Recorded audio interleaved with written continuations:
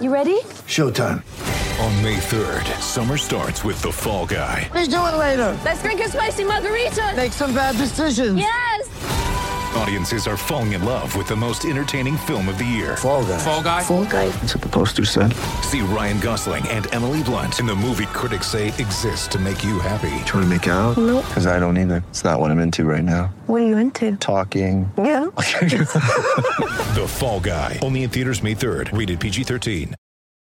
Ladies and gentlemen, let's go downstairs and inside the coach's office. You know, my mind is on our team. Right before tip-off, here's David Locke with head coach Quinn Snyder. It's the Quinn Snyder Coaches Show. Ready? Welcome back. Vivint Smart Home Arena, Jazz and the Clippers. Time for the Coaches Show with head coach Quinn Snyder, brought to you by FanDuel, your leader in one-day fantasy sports. You probably have as good a perspective as anyone on what Doc Rivers has done this year with the Clippers, considering the two of you guys play a playoff series last year. There are 3 of the 10 starters still in lineups. 1 for the Clippers, 2 for you, Joe Ingles and Rudy Gobert.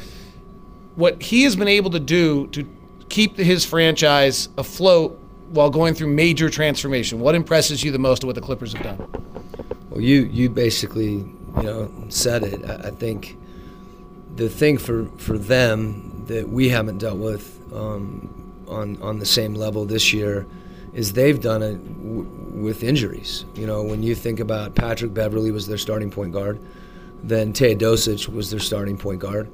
They picked up Avery Bradley, who's, a heck of a player, and he's out. They've got. It's great for us to see Ty Wallace playing so well. They figured out, how to use him, and he's been great. A couple guys that have been called up like that are playing. Then you get Juwan Evans, who's playing great, and he happens to get hurt. And he's had big games, when they beat Houston on the road, and he's played well against us. So you just go down the line. Tobias Harris, they had, mid-season. So, it's a compliment to Doc. I think it's a compliment to Lou too.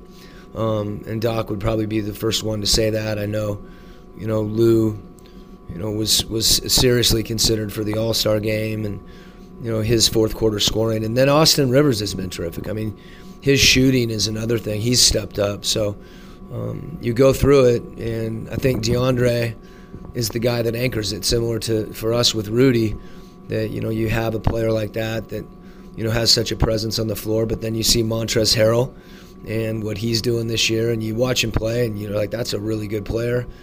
So having those guys ready and understanding how to use them, and what Doc's doing again, mixing all those guys together, and I don't know how many. I think I heard Lou talk about 40 some different lineups. It's crazy. So they've had a heck of a year already, and obviously we're fighting with them for playoff race. Nobody can replicate Rudy Gobert, but the closest we get is probably DeAndre Jordan.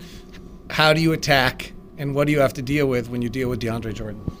Well, one of the things DeAndre's able to do that we're really working with Rudy on, and I think DeAndre in the earlier part of his career was back protecting the rim. He's still protecting the rim, but he's gotten even higher in pick and roll, and it discourages guys from attacking. You're able to keep people out of the paint. And that's something Rudy's done a heck of a job with this year too, being up on the Damian Lillards and guys that just shoot quickly from the three-point line behind those screens. And it's those two guys. DeAndre's someone that we've talked to Rudy about, and Rudy's his own guy, but there's definitely things about DeAndre's game that Rudy's tried to emulate. Coach, thank you very much. Thank you. That's head coach Quinn Snyder. Back with more on the Jazz Radio Network.